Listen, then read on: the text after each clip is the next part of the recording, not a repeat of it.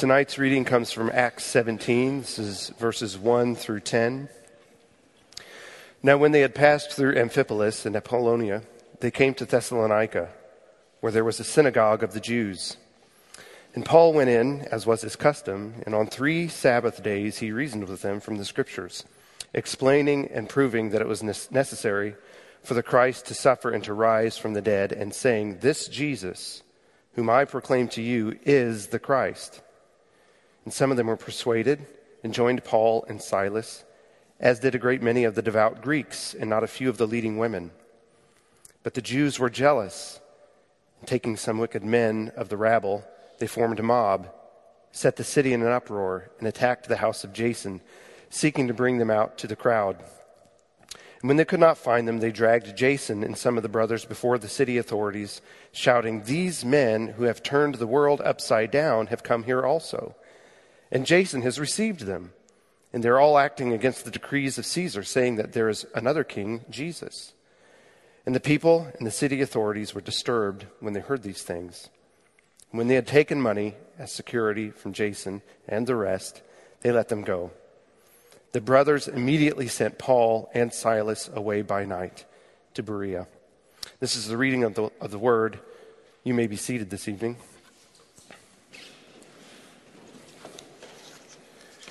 It's great to see you all. Welcome to service. I'm Steve, one of the pastors here at the church, and it's great to worship with you on this very, very cold night. Who is ready for spring already? My word. If we weren't ready like 2 days ago, we're certainly ready now. It's just been a blast of cold. Tonight we're jumping into a new series. It's a series on 1 Thessalonians. Over the last several weeks, last 3 weeks, we've had a sermon on brokenness, where we talked about our experiences of brokenness and finding strength in the Lord. This week, we're actually launching into a longer series. We're going to be in this book for several months now on 1 Thessalonians. And we're calling this Good News People. That's the title of the series. If you've been here at Grace Downtown very long, you've heard Pastor Jason use that phrase, Good News People, a lot. It's a great phrase. It's a great way to summarize a lot of things. And it's actually a very fitting title for our series on 1 Thessalonians. Before jumping in to the actual message, I want to talk about the notion of good news.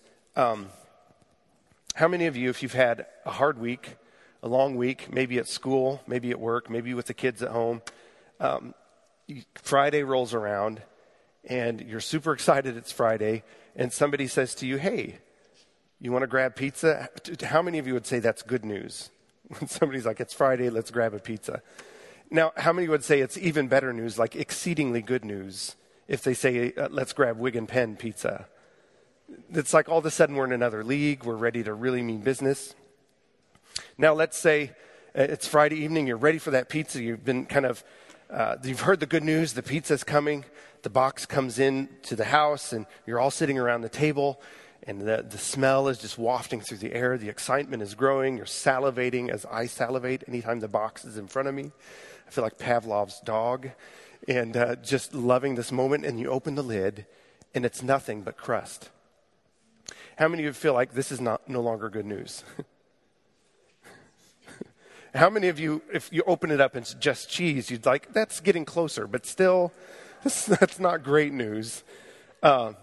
Although, when you get a Wig and Pen pizza, if it's hot enough and you slice it, like the flying tomato, all the extra cheese just kind of starts oozing out where the slice was just pulled out.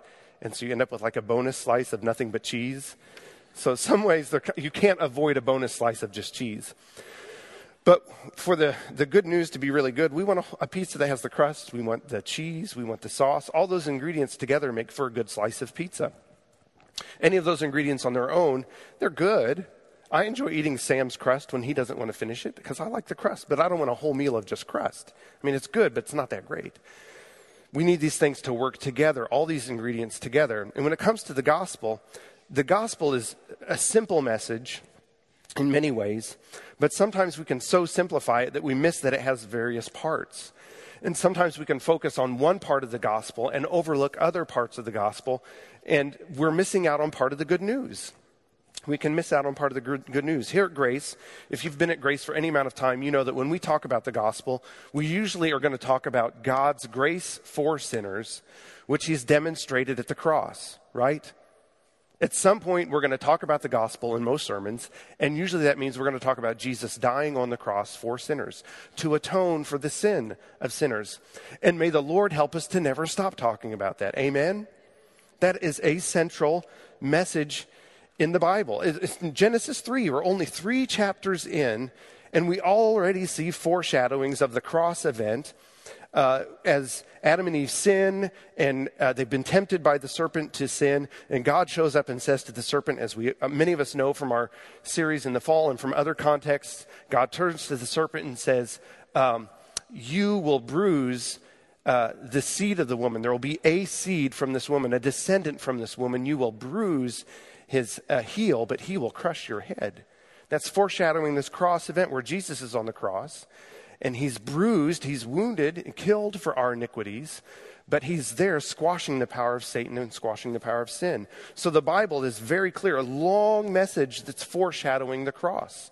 And may the Lord help us to be cross-centered, especially when some churches have dropped the message of the cross out of regular preaching. It's been going on for quite some time here in America. I had a Bible college professor, Bob Stallman, loved the man to death, still do. He was a great professor, helped me in so many ways. He said, I just wanted to see how cross-centered our preaching was in the particular context where he was. And so he took a tally of 50 sermons to see how many of these sermons mention Jesus. Are they even Christ-centered? And he said it was terrible. Like, very few of them actually referenced Christ or were focused on Christ. And he said even fewer were cross-centered. It was like somewhere in the neighborhood of 6 to 7 out of 50 sermons. Not a great percentage, right? He said, my math must have been wrong. Maybe I caught these sermons in a bad season. He said, I'm going to do it again. So he tracked another 50 sermons right after that, and the same numbers came up.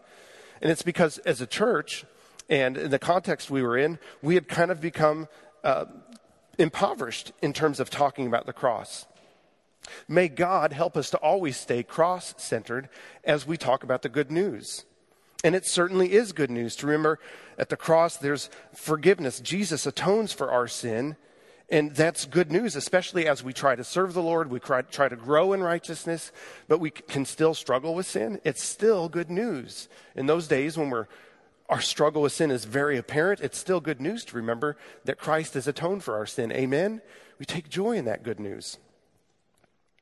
But when we look at Thessalonians, 1 Thessalonians, what's really interesting, it's 5 chapters long, and in 5 chapters, from what I can tell, I've read through it several times carefully, I only see 2 mentions of Jesus dying.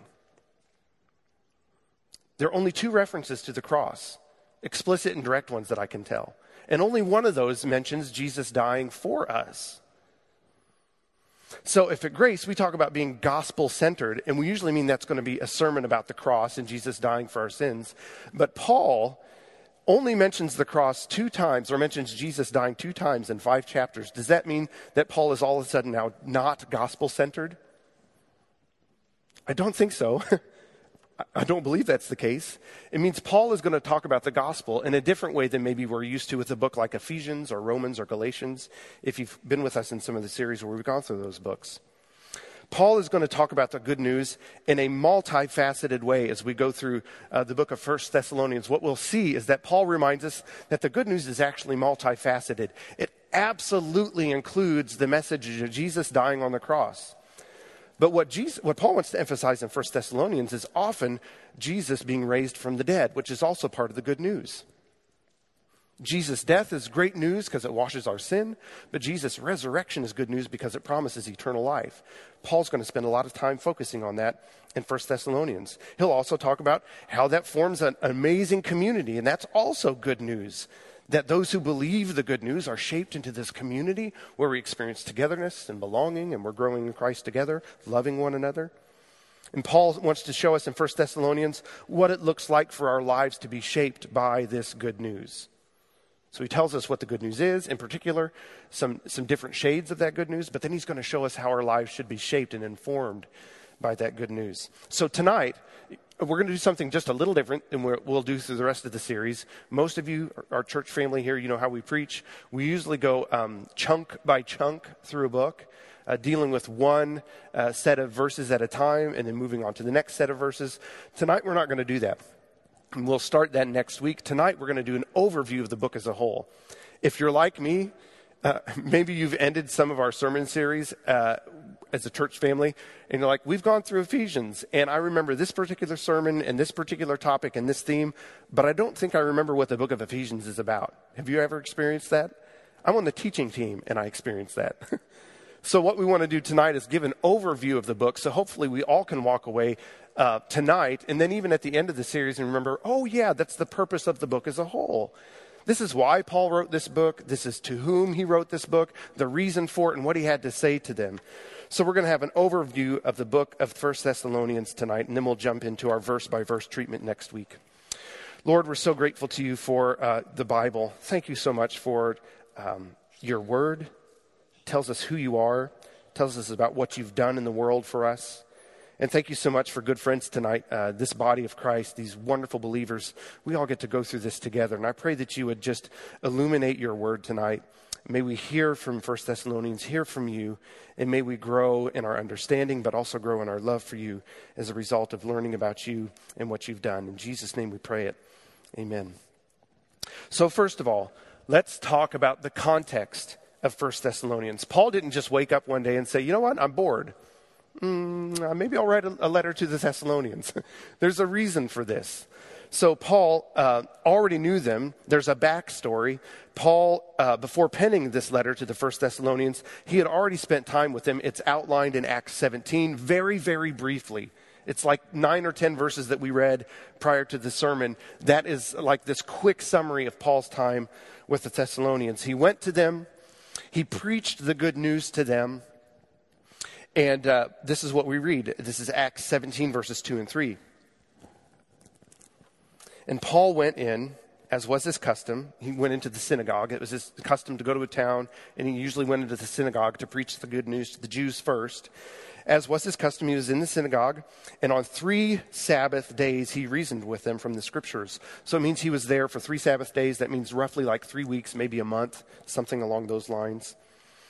And as he was reasoning with them from the scriptures, verse 3 says, he was explaining and proving that it was necessary for the Christ to suffer. So here's Jesus dying on the cross, but also to rise from the dead. Here's Jesus' resurrection, all part of the good news. And he also told them, this Jesus, whom I proclaim to you, is the Christ. He's the long-awaited Messiah, the Savior of Israel, and he is God in the flesh. This is the good news, in summary, as Luke summarizes it, that Paul delivered to the Thessalonians. And many people believed this message. They heard the good news and they soaked it up. As we heard from the reading before, it included a lot of people who were devout Gentiles, or as some translations put it, God-fearing Greeks. That means they weren't Jewish people. They weren't full Jews. They were not born Jewish and they had not converted to Judaism. They were Greek or Greco-Roman people, but they had a lot of appreciation for Judaism and the God of Israel. And so they respected this God. They feared this God. They learned about this God, but they didn't completely convert to Judaism. And as Paul is preaching in the synagogue, who are those who believe? Many of them were among these God-fearers, these Gentiles who are not fully Jewish, but who were interested in the God of Israel. So as many of these God-fearers start to believe the good news, accept the good news, then the Jewish leadership starts to get jealous. Because these are people from around the synagogue, kind of associated with the synagogue, who are starting to pull away and associate with Paul. And it fans into flame their jealousy. And so the Jews, as we read, begin some kind of minor conspiracy. And they go to the city leaders in Thessalonica and say, you know, you've heard about these traveling preachers that stir up trouble. They're turning the world upside down. They're here now, and they're causing trouble. They say Jesus is the king, not Caesar, and you all have a vested interest in making sure that the citizens in Thessalonica worship Caesar. So you better do something about it. And sure enough, the city leaders are concerned, and so this persecution grows, and it grows so severe, as we read, that Paul ends up leaving. The brothers say, Paul, you got to go. It's too dangerous. And he leaves under cover of night and goes to Berea. So that's what Acts 17 tells us about Paul and the Thessalonians. When our son Samuel had to go to preschool or kindergarten, I was nervous about dropping him off. I was like, he's our young child. We've invested this time with him. How's he going to do at school? Is he okay? I'd really like to go to the school and peek into the window and just see if he's doing okay, but I'm not going to be that creepy dad. That's when I was dropping him off after we had 3 years to work with him before preschool, and then 5 years, whatever it was, before kindergarten. And I'm still worried about dropping him off. And that's with good teachers. Imagine Paul's anguish. He's only had a month with these young believers, and he's ripped away from them, and he's not had a chance to really ground and root them in a full understanding of the gospel, really help them get rooted. He's ripped away, and then he's wondering, they're not really mature in the gospel, and there's all this persecution. Could you imagine his worry? How are my spiritual children doing? Is his deep worry and his anguish. He tries several times to go back. He's not able to go back. His worry and his anguish continue. And finally, as he puts it in 1 Thessalonians, he says, I love this language, when we could bear it no longer. Can you imagine the love he has for the Thessalonians? I can't bear it any longer not knowing how they're doing. That's Paul's sentiment. We sent Timothy finally to find out how they're doing. So Paul sends Timothy to these beloved, dear brothers and sisters who are undergoing persecution to find out, how are you doing? And then Paul gets this amazing report back. The report comes back, Paul, you're not going to believe it. They're not just hanging on. They are thriving. They are standing firm and steadfast in the good news, in the gospel. And Paul is overjoyed and rejoicing at this. And this is the context in which Paul sits down to write 1 Thessalonians. This is the context when Paul sits down to write this letter. So then let's move from the context to the content. What did Paul say to this congregation? We're largely going to just move chapter by chapter, a chunk at a time in that way to give an overview. So the first thing, he opens up chapter 1, and Paul gives thanks to God that the Thessalonians received the good news. So Paul is just overflowing with praise and thanks to God that the Thessalonians even responded to the gospel when he was first with them. In verses 2 and 3 of chapter 1, he says, we give thanks to God always for all of you, constantly mentioning you in our prayers, remembering before our God and Father your work of faith and labor of love and steadfastness of hope in our Lord Jesus Christ. Paul is not just talking here about the fact that they're continuing in the faith. If you look just further on, verse 9, he's talking about how they initially received the faith. He says in verse 9, for they themselves, these are people in Macedonia and Achaia, in the regions surrounding Thessalonica. He's saying these people in the surrounding regions, they report concerning us the kind of reception we had among you and how you turned to God from idols to serve the living and true God. Paul's saying, man, when you turned to God, we came and preached the message to you, the good news, you received it. You turned from the idols and received it so strongly that it became like regional news. Everyone knew about this when you first placed your faith in the good news and in Christ Jesus. And so Paul is thanking God that they originally placed their faith in Christ and that they received the good news. He spends a whole chapter on that. But then Paul moves on in chapter 2 to remind the Thessalonians how he shared the good news with them. Paul wants to talk to them about how he lived while he was among them, to remind them of that. In chapter 2, verses 7 and 8, he says this, when we were with you, we were gentle among you, like a nursing mother taking care of her own children. So being affectionately desirous of you, we were ready to share with you not only the gospel of God, but also our own selves, because you had become very dear to us. So Paul here is reminding them, remember when I was with you? Yes, I thank God that you received the good news, but also remember how I lived while I was among you. I was gentle with you, like a nursing mother taking care of her own children. Now, this is significant. It tells us something about the good news and what it does to people. How many of you, do a little experiment with me here? use one word, throw out one word that you would use to describe Paul before he met Christ. Angry, cruel, harsh, zealous. Angry, cruel, harsh, zealous. Paul was a persecutor of Christians, chasing them down, seeking to persecute them, seeking to squash Christianity in a very harsh way.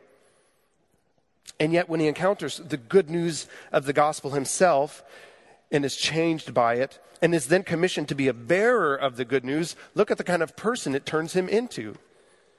He's taken from this harsh zealot and is turned into someone who not only preaches the good news verbally, but his life is shaped by this good news. He becomes someone who is gentle. And he treats the Thessalonians like a mother would her children when nursing her children.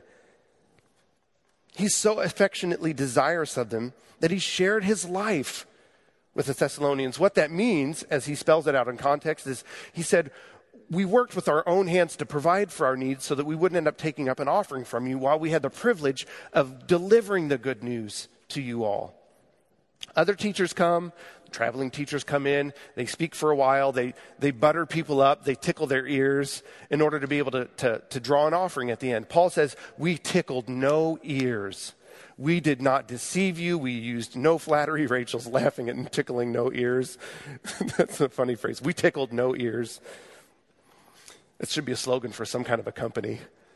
So Paul's trying to say, we didn't tickle any ears. We didn't butter you up to take up an offering. We were honest among you. We wanted to serve you. We worked with our own hands to have the privilege to share the good news with you.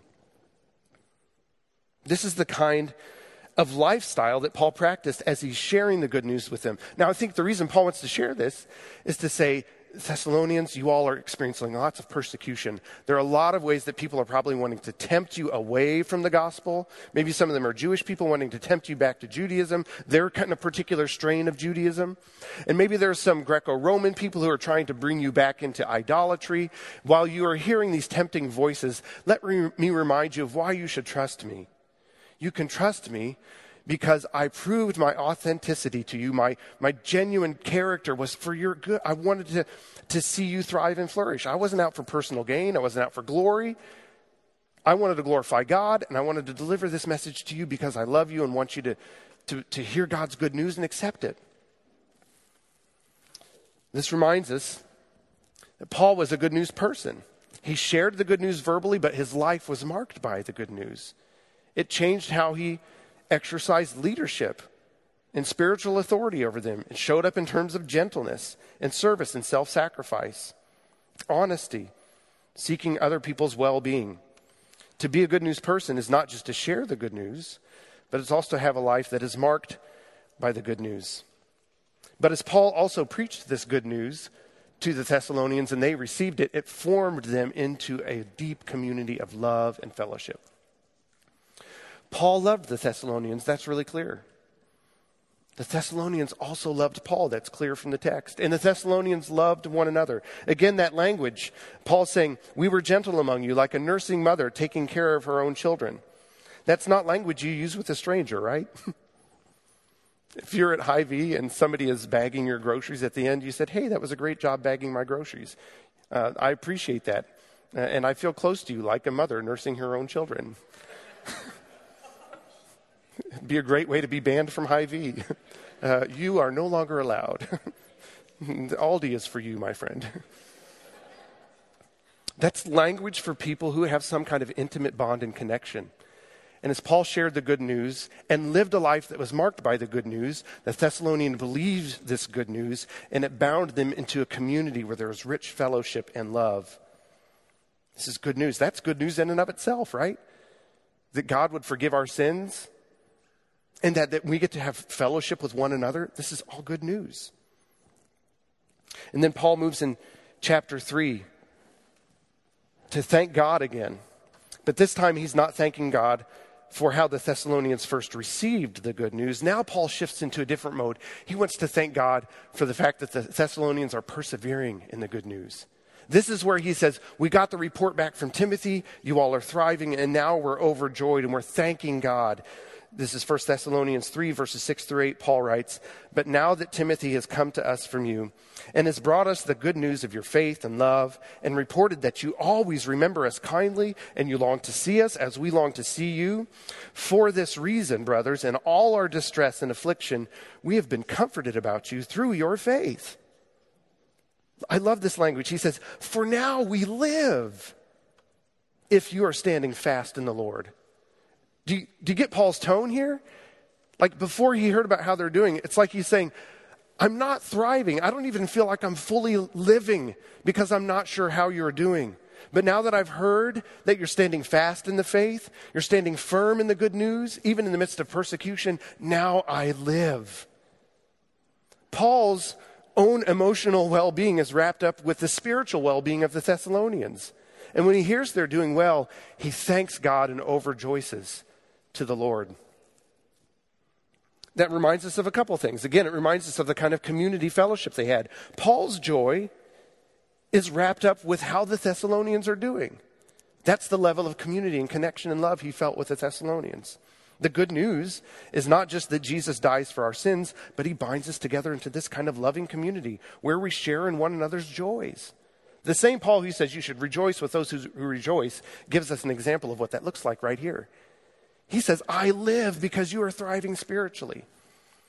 That's the kind of community he experienced with the Thessalonians. But I think this point also reminds us that the Thessalonians knew just how good the good news was. They knew how good the good news was because they stayed committed to it in the face of persecution. This is serious persecution. In Thessalonica, prior to the Thessalonians believing the good news, Paul says, look, you turned to the living God from idols. Prior to this, some of them had been God-fearers, but they're also probably dabbling in idol worship. And idol worship in Thessalonica was woven throughout every aspect of life. It's not like here in America or Western culture where religion has come a little bit more privatized. Like in many cases, you can bump into somebody and you're like, if you're religious, I'm not aware of it. You can work at a bank with somebody or in an office, go to school with somebody, and it's not necessarily automatically obvious from their public life whether they're a Christian or a Buddhist or something else. But in Paul's day, that was not the case. To live in Thessalonica and to be a good Thessalonian meant you were probably involved in all kinds of idolatrous sacrifices in all different areas of life. It was woven throughout political life. You had to worship the Roman gods, and Caesar kind of enforced that. Sometimes you had to recognize Caesar as some kind of quasi-divine being and have some kind of cult of worship there. There were ways that certain trade guilds had cults of worship associated with them. There were a goddess of love, Aphrodite, and ways of worshiping her. Even, I read about this, the commissioning of a ship had idolatrous elements woven throughout it. It involved idol worship. Just commissioning a boat. So, to turn from idol worship to the living God and to worship Christ, to stop worshiping these idols, it would have been really clear in public life that you had stopped worshiping these idols. It would have set you apart very clearly and very publicly as being a Christian. And it would have also brought on persecution. So why did the Thessalonians persevere in the good news even amidst this kind of persecution and being set apart as different and weird? I think it's because they knew how good the good news was. Because when it comes to idol worship, what they were steeped in is this kind of idol worship where you go to your God, you go to the idol, and you make some kind of sacrifice in hopes of bending the idol's ear, inclining the idol to hear your request. And maybe, just maybe, this God or this goddess will listen if you've made the right kind of sacrifice. And maybe they'll help you. They'll help you with your finances. They'll help you with your health. They'll help you with whatever you have to request of them. That's what the Thessalonians grew up with as idol worshipers. Then Paul shows up in Thessalonica and starts preaching about the living God. He says, let me tell you about a different God. It's the God of the whole universe. And yes, there's sacrifice involved with this kind of worship. But this is not a God where you have to come to sacrifice in order to get his attention. This is a God who has come into the world in the person of Jesus Christ and has sacrificed himself in order to shower you with rich blessing and grace and mercy and eternal life. Is this not a different picture of worship and sacrifice? A different picture of relating to God. It's not trying to bend a God's ear through sacrifice to get that God's attention. Please do something for me. This is a God who already knows the Thessalonians. He knows us, knows our sins inside and out, and still chooses to come into time, into history, and to die on a cross out of rich love for us. It's his initiative, not ours, in order to wash our sin away, to give us eternal life, and to give us fellowship with him, because he loves us. I think because the Thessalonians said, we embrace this God. We will embrace this God. We will put away our idols. And we'll embrace him even in the face of persecution, because this is deeply good news. That there's a God who's taken initiative to make a sacrifice on my behalf, even when I'm unworthy, because he loves me. I will love and serve this God. This is good news. So the Thessalonians, they remind us just how good news the good news is. And then finally, in the last couple of chapters, chapters 4 and 5, Paul wants to instruct and encourage the Thessalonians how to live in light of this good news. How should our lives be shaped by this good news? First of all, he gives them a call to holiness. He says in 1 Thessalonians 4, verse 3, this is the will of God. That's strong language. This is not the Lord's passing fancy. This is not his momentary whim because he's bored. This is God's will, your sanctification. In particular, that you abstain from sexual immorality. God would have all of us to grow in sanctification in a host of ways. Here, he singles out sexual immorality because the Thessalonians struggled with that. Part of the issue of Thessalonica's religious history is that there was a lot of worship of Aphrodite, and there was a lot of sexual activity involved with that. And so Paul has to call that out in particular. But Paul is saying, when we're saved, the good news is that we're saved by grace. God has come to die on the cross for us so that we can be washed of our sin. But just because there's grace for our sin doesn't mean that we should be quick and easy with sin. Now we are called to live lives of increasing holiness.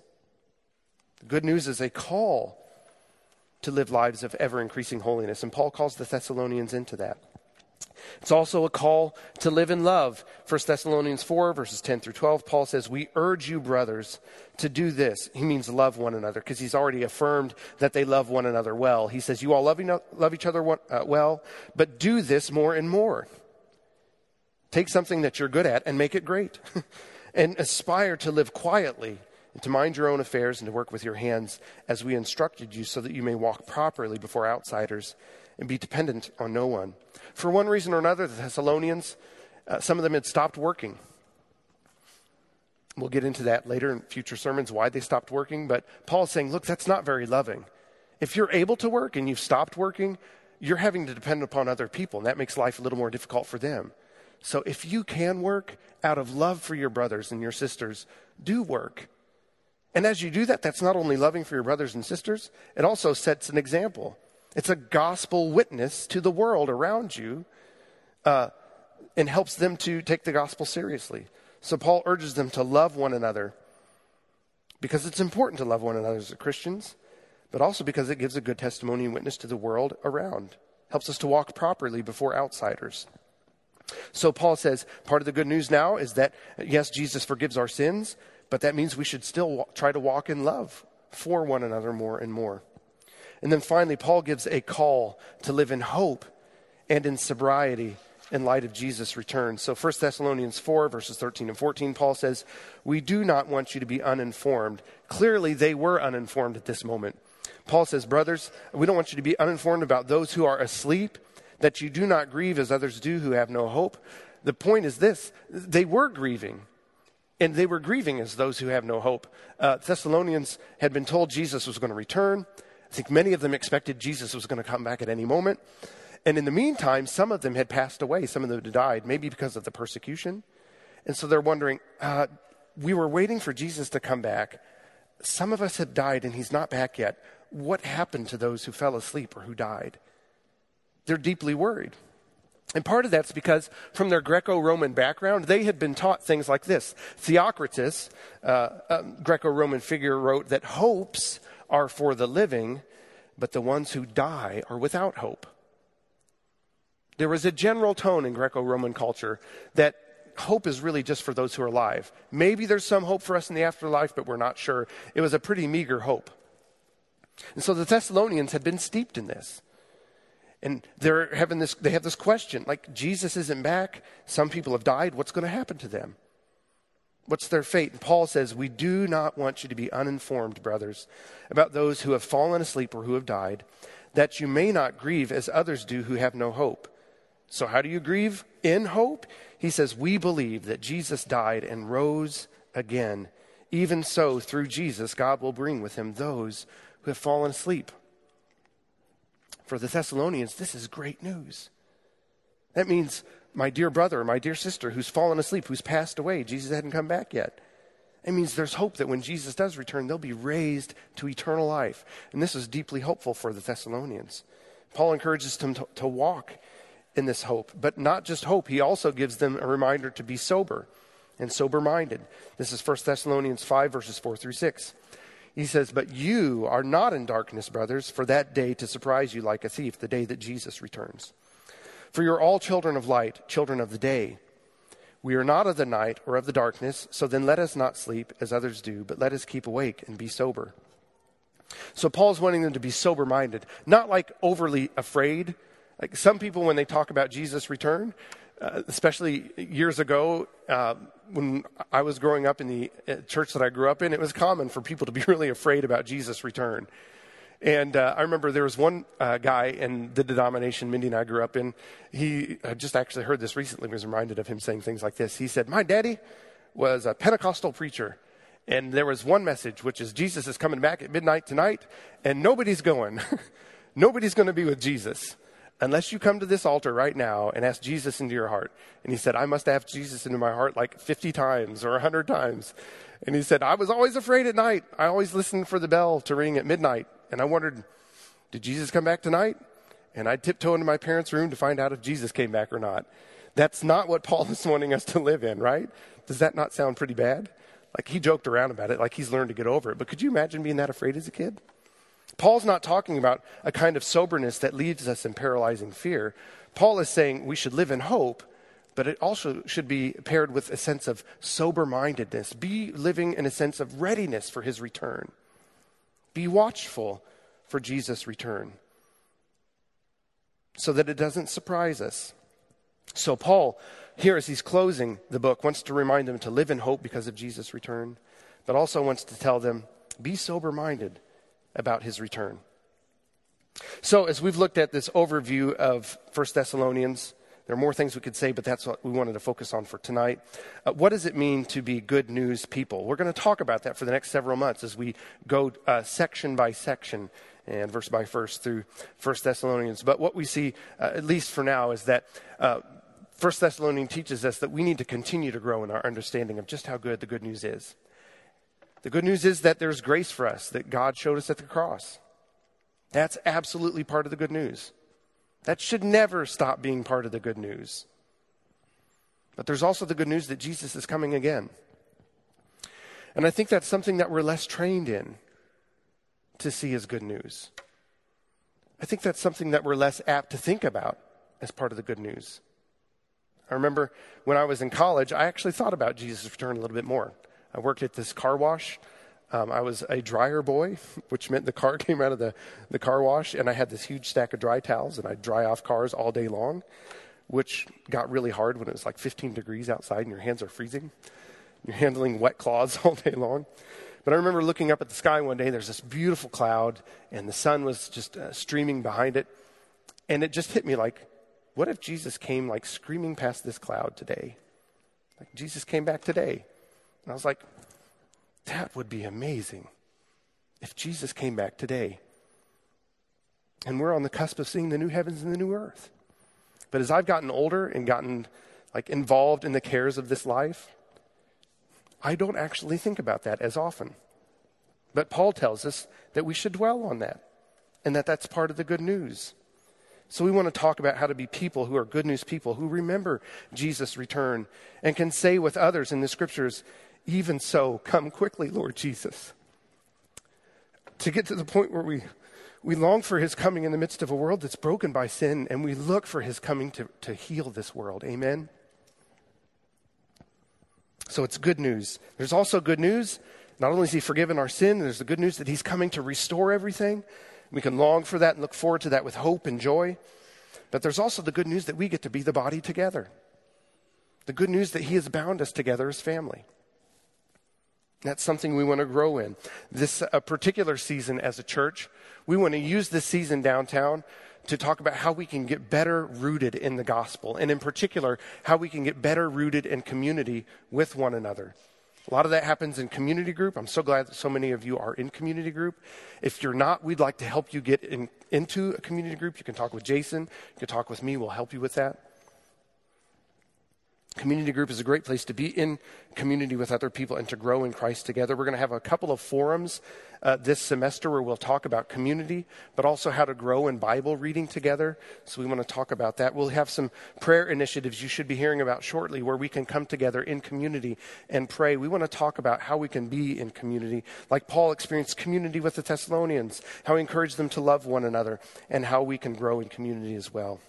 And we also want to talk, as we look at 1 Thessalonians, about how we can continue to grow in living lives that are shaped by the good news.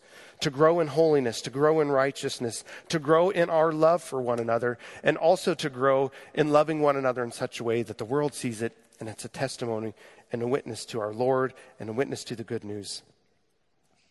We're going to close in a song together and sing and ask the Lord to help us to turn to him, and to follow him. The worship team's going to come now. And Lord, we just want to thank you for this moment. We want to thank you especially for all of the good news. Lord, just tonight, just want to thank you for your grace for sinners. I pray for anyone tonight who's here who's never placed their faith in you, that they would feel just a strong sense of your love for them, that they would know that you have come into time to die on a cross to save them from their sin because you love them and you care for them and you want them to know you and you want them to have eternal life with you and with others. And I pray that you would help them to take that step of faith today, to trust you, to confess their sins to you, and to ask for forgiveness and to begin walking with you.